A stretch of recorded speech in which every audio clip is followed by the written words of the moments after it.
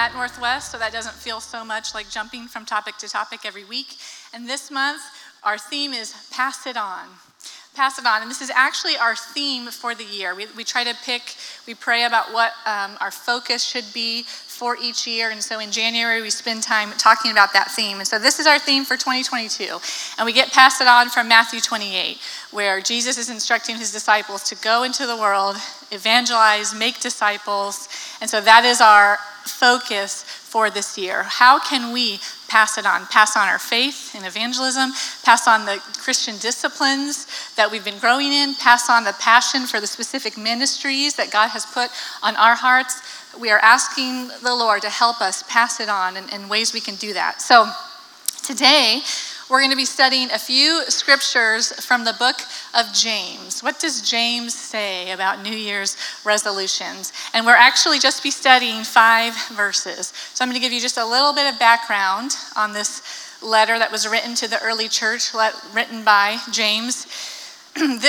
We call them books of the Bible. This is in the New Testament, but it actually was a letter that was written to the early church. And this is, they believe, one of the first letters that were written to them. And so the book of James is really a book about Christian behavior. It's very practical in its instructions on how faith should influence your life. So it's not necessarily a book you would go to learn the deep theological things of faith and how we come to faith. It's more of a book of action, like because Christ has come into your life, you have accepted Christ, and faith has changed you. This then is how your behavior should be changing.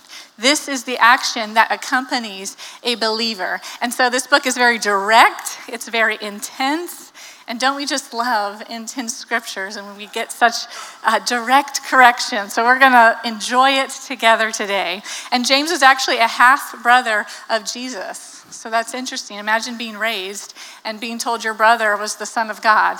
And little clue for you that we see in John chapter 7, his brothers didn't buy it.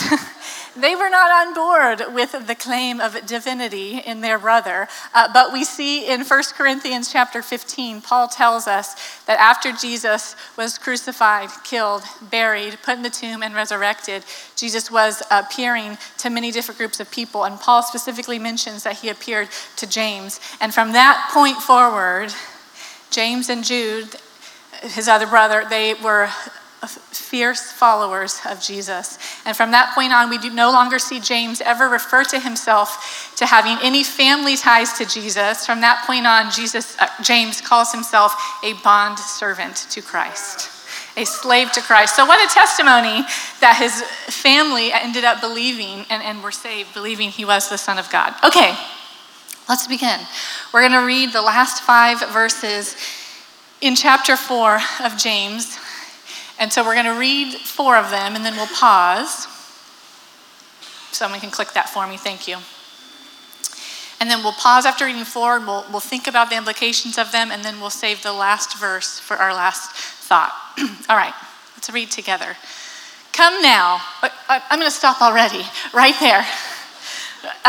Come now is said lots of times in James, and it was like a way of getting their attention, like come on, like it's meant to be kind of like provoking, like come on. So, come on, you who say, today or tomorrow we will go into such and such town and spend a year there and trade and make a profit. Yet you do not know what tomorrow will bring. What is your life? For you are a mist that appears for a little time and then vanishes. Instead, you ought to say, if the Lord wills, we will live and do this or that. As it is, you boast in your arrogance. All such boasting is evil. So just some light scriptures for us to, think about this morning. Kind of tough words from James. So here's where we're going to pause, and let's just think through the implication of what James is saying here. To begin, it would be good to note that if there were ever 2 rivals in the history of mankind, the one that goes furthest back, before the Montagues and Capulets, before the Jets and the Sharks, but the guys are like, are those sports teams? No. Before Florida and Florida State, before these rivals, there have been the free spirits, the spontaneous the spontaneous people with no plan, and then there's been the planners.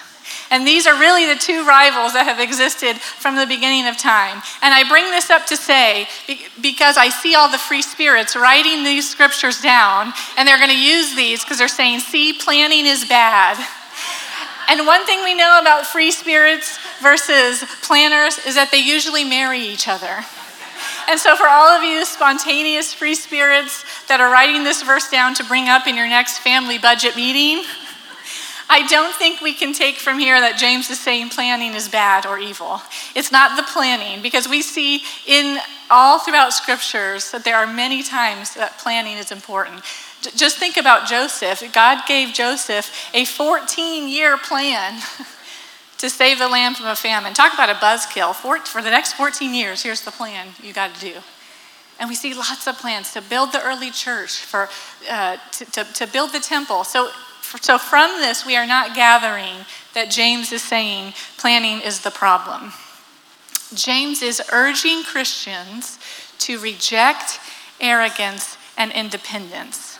The independence we feel from God. It's not saying you can't move out of your parents' house and make a life for yourself. But there is something in the human heart that says, I want to do things my way. Me first. And if you don't think that's true, I just encourage you to read. Like the very first sin that we see Satan falling. Satan rejects God in his arrogance and his desire to be independent from him. And then we see in the garden that Satan tempts Adam and Eve. And in their arrogance, they start to think, yeah, why can't I be like God? Why do I have to do things exactly his way? And so this is like the very basis of sin, is this desire that we have to boast ourselves up in arrogance and to think that our own path is more important than the way God might be asking us to live.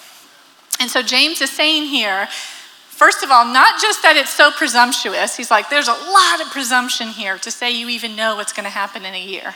Right? Because they're like, we're going to go, and a year from now we'll be making money, we'll be trading. So he's saying, first of all, it's very presumptuous because you don't know what's going to happen in the next hour. But not only that, it wasn't just the presumption, it was also that it was all for worldly gains. The plans that he's addressing when he's talking to the early church, the things that are on their mind, that they're hoping for, that they're talking about, that they're boasting about, it was for their own gain. How much money they'll make, where they'll travel. It wasn't even for the glory of God. Like, we'll start this church, we'll see this many people saved, we'll see the gospel spread. The boasting was of worldly plans.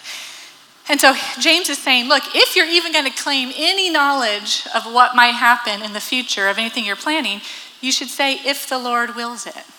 And if you think about Paul and his writings, how often would Paul say, oh, I can't wait to come see you. I'm really longing to see you, if the Lord wills it. And then in the next letter, he's like, okay, on my next trip, I'm planning to come visit you because I really want to spend some time with you, if the Lord allows it. Because Paul knew I could end up shipwrecked, I could end up in jail, God could tell me to go somewhere else. And so it's not bad to make plans and to have hopes and to make a path forward.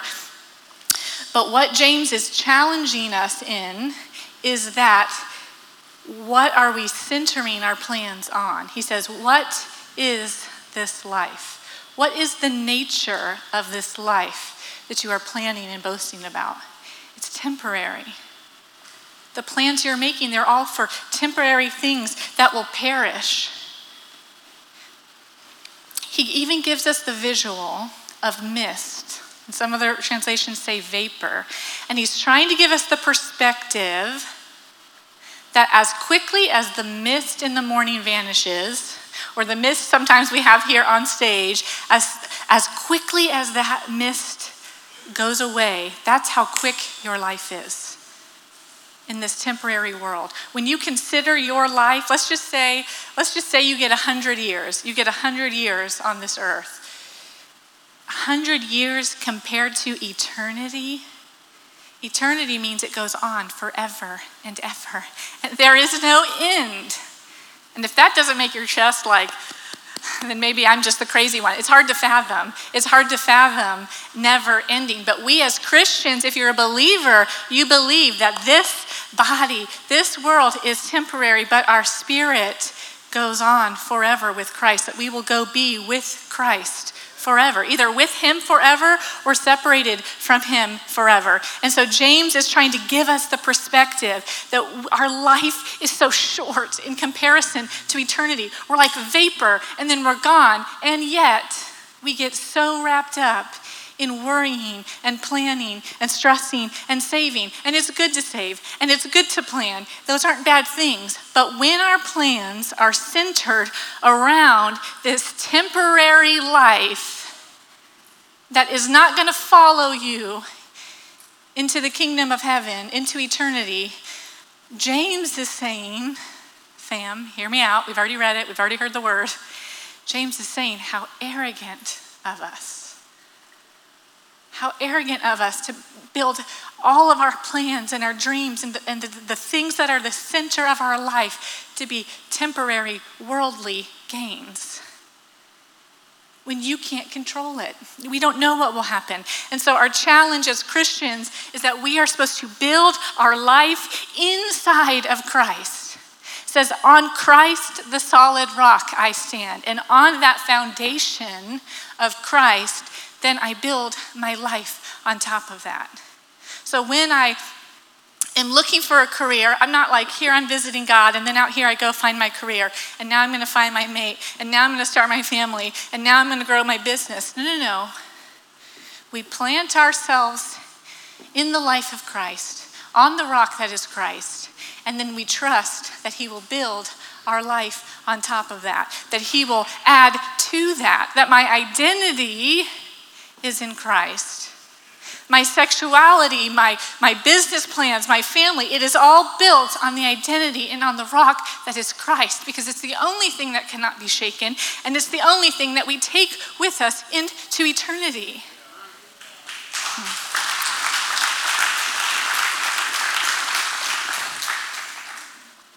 If you think about Matthew 6:33, he says, but seek first his kingdom and his righteousness, and then all these things will be given to you as well. Seek first my kingdom. And this is the challenge for us as Christians, is to stop and say, God, your goals first. Your goals first. And if you look at this, if you're like, well, what's the context of that? What's going to be added? All wealth? Am I going to be famous? Am I going to be rich? No. This verse is talking about worrying, saying you're worrying about what you're going to wear, what you're going to eat. You're fretting about the trouble that's going to come tomorrow. And he's saying, seek first my kingdom, and then I will take care of all those other things that you're fretting about. And Jesus says here, before this, he said, even unbelievers worry about those things. People that don't have faith worry about what you'll eat, what you'll drink, what you'll wear, what's going to happen tomorrow. Jesus says, put me first. Seeking me first. You know what this looks like? It says, God, when we're starting our New Year's resolutions, when you're making goals for this year, the challenge is to say, God, you tell me your goals for ministry first, of how I'm supposed to pass it on. Before I come up with any other goals for my family, for my business, for my education, you tell me your goals first, and then I will build my goals around that. Amen. His goals first. His goals first. But when I think about the West, and at least specifically America, myself, it's like everything in our life it really is revolved around our planning and our timing. Because it's like, what school am I going to go to? What college? Because what career do I want? And these are not bad things. Please hear me out. I'm not saying it's bad. But that becomes a focus, and then it's like, well, I'll move to this place because it's the best option for my career or for an internship, and then I'm going to pick specifically when I get pregnant because it'd be more convenient to get pregnant this month or after we've been married for this amount of time, and then I'm going to plan exactly when to launch my business. And planning is not bad, but we put so much effort into planning our worldly gains. We fill up all our goals for the year, and then we're like, oh yeah, God, you got anything you want me to add? Where would he put it? And so then when God says, yeah, I really want you to take a step this year and reach out to your neighbors, or start a group in your neighborhood, or help the single mom neighbor, help watch her kids on the weekend because you're a safe person who can watch her kids while she has to work. Whatever it is God might be saying, then it's scary because it's like, well, I don't know how I'm going to do that. I don't have the time. I'd have to give something up because we put our plans first. And then we're like, okay, yeah, I'll squeeze you in too, God. We sing that song. I'm not a singer, but we're like, I will make room for you. I got an hour on Saturday, or maybe Sunday, because I just realized I have something else I want to do. The urge as Christians, the draw that we have, the natural sinful nature wants to draw us towards independence, away from God. That we set our own plans, we chart our own path, and then we're like, but God's going to direct me, and he will. But seeking first his kingdom means, what if we lived the other way around, where we ask God first, give me the spiritual download, God, show me what ministry you want me to do, then I will build the rest of my life around that, because that's what you have called me to. And please, before we go on to the second point, please know I'm not saying that it's bad to take vacations or to go to Disney or to let your kids be in sports. We got the SeaWorld passes. My kids do the sports things. I did sports. And I'm not saying you just have to sit around and read your Bible all day because that's the only way of putting God first. I'm not saying that. We're supposed to enjoy this life, enjoy beauty, enjoy food. There's so many beautiful things about this life and your family. You should be good parents. The challenge is to make sure that the kingdom is coming first. And then God says, I'm going to add in all these other things. I'm going to add in the family, the business, all those other things that we love about this life. Okay, so we're going to finish the last verse in James. We got one more that we're going to look at, and it's verse 17. So whoever knows the right thing to do and fails to do it, for him it is sin. Well, we'll just throw one more tough verse on there, because why not? We haven't had enough to think about. Let's just say it one more time. For whoever knows the right thing to do and fails to do it, for him it is sin. He's saying here that knowledge without practice is sin. When we know the right thing to do, we know God has asked us to do something or to not do something or to give something. We know it, but we don't do it. That's essentially what the book of James is about. It's like, be about it, don't talk about it. It's pretty much the theme of the whole book. Knowledge without doing it, without practicing it, Scripture says is sin. That's a tough word. And we see this theme other places in the New Testament. I think about Luke chapter 12, where it says that the servant who knew his master's will, but didn't prepare himself, didn't do anything, that servant should be beat up and cast out. You have knowledge, but you're not actually practicing what you know to be true, what you know God has told you. Even just thinking of the simple concept of prayer.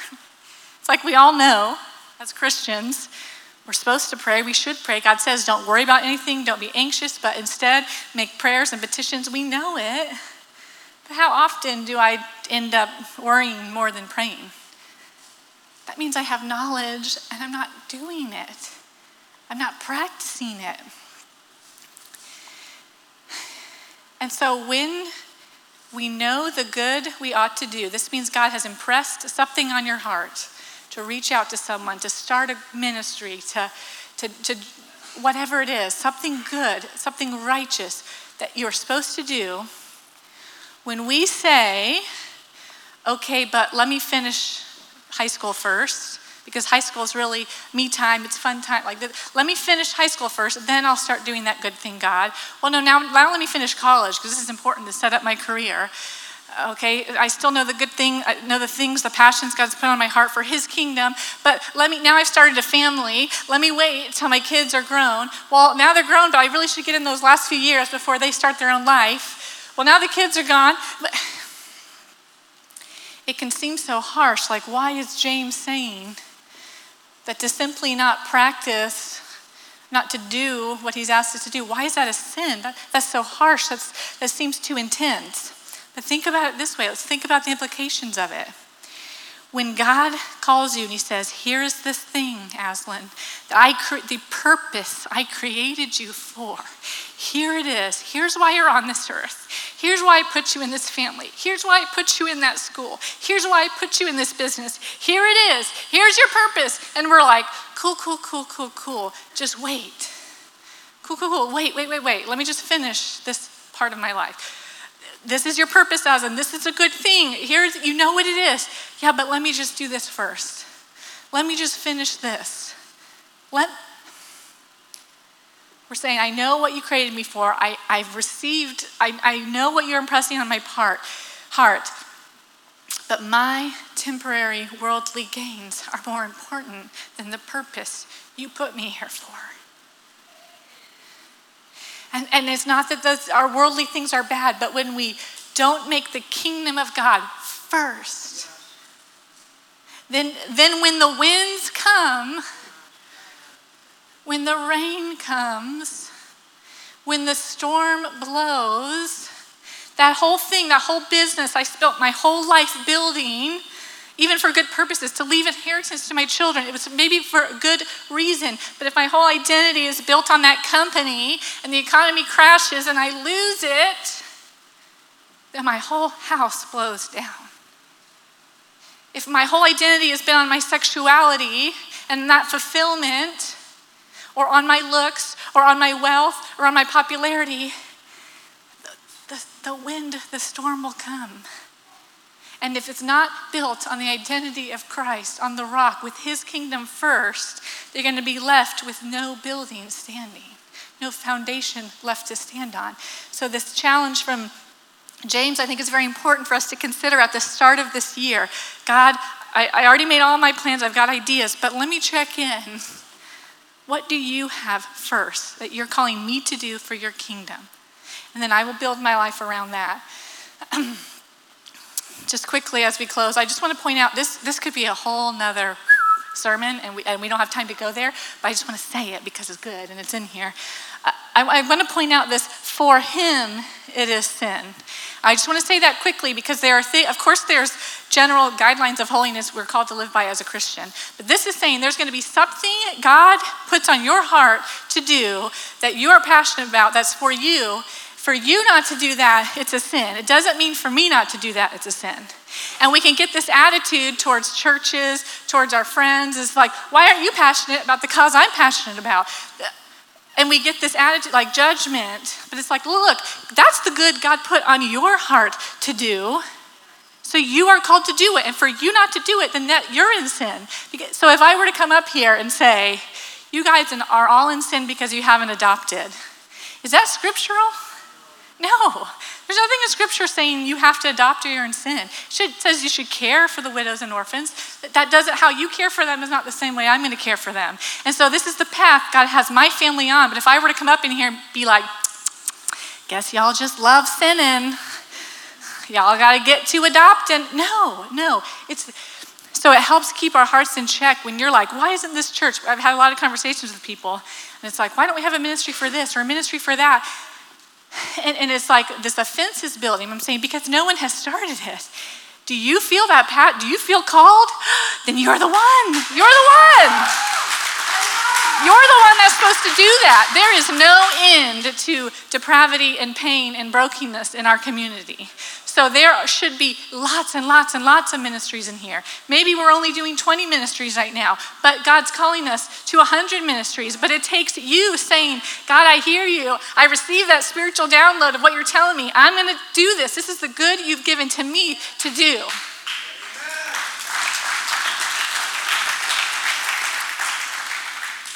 Okay, my encouragement to you, for those of you, I think it was mentioned during the announcements and the worship, but we have started our 21-day fast. We like to start every January fasting, just for this purpose. Lord, it's a new year. Let's stir up our flesh a little bit. And fasting means you give up something that you enjoy or that you like or that you go to often, because it makes you stop and think and realize, oh, I need to spend this time with God. You're not giving up sin. Sin you should be forsaking all the time if you're a Christian. So you're like, I'm going to give up sin. Cool. That's not fasting. That's righteous living. Do that, but let's add. So, maybe you're not going to eat sweets. And so every time I go to reach for chocolate, that Miss Ruth brings us from Scotland every Christmas, and now we have a whole bag on this fast, and it's a real drag. But every time I go to reach for that dairy milk, I think, oh, wait, this is my time to check in with God. God, I'm here, I'm listening. And when my flesh is like, eat that chocolate, I'm like connecting with God. So that's the point of fasting. It stirs up our flesh. Maybe it's not listening to music for 21 days. And every time you go to listen to music, you think, oh no, this is my time to pray. Whatever it is, I encourage you, if you've never done it, join in with us. Join in. We're not going to laugh you out of the room if you pick something too small. Join in, try it. I encourage you, go for it. Try to give up something that you enjoy that will make you think about God more in the next 21 days. And with that, during this time, I'm encouraging all of us, myself included, to go to God and say, what is your will for me this year? Is there something you want me to do? In what ways are you wanting me to pass it on this year? I'm going to set aside all the ideas I had, all the plans I had. I'm going to say, okay, wait a second, let me set that aside. God, is there something I'm missing? Is there something I haven't been practicing that I know to do? And if you tell me something, Lord, I'm committing to making space for it in my life so that your things are first and my worldly desires are second. They're not sinful desires, but they're second to the kingdom of God, or they ought to be as Christians. And if you're married, I encourage you to go to your spouse and ask, how can I help support you in pursuing the good God has called you to this year? What can I do? Because it's a team. Look, every time I'm up here preaching, guess who has the kids? David. Does he get glory in that? Or my mother-in-law, or my family? It's a group effort to make one thing happen. And it's like, well, you're the one getting attention. I know. But the humility to support your spouse and say, you go do the thing God's called you to do. I'll support that. And you should be doing that for each other, for whatever those things are, as much as you are able in each season. And please, just my final thing, and then I'm going to close in prayer. Please know that I recognize and I concede that there are seasons for things.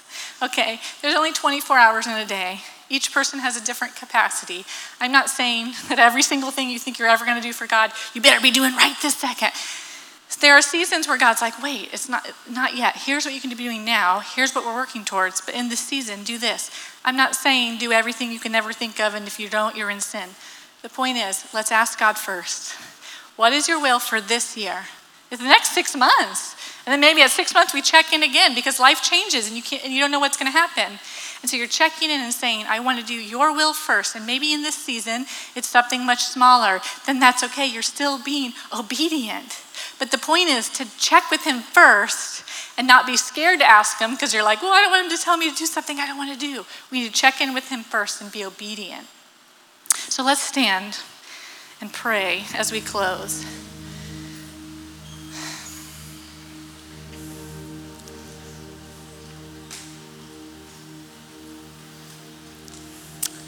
And as I was praying this week, I believe that the Lord gave me a word for someone.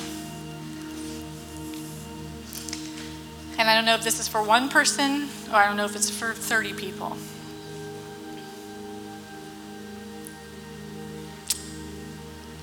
But what I felt the Lord told me for someone here is the call to build your life inside of Christ. That you've built this beautiful home and this beautiful life and these beautiful friends and what, etc.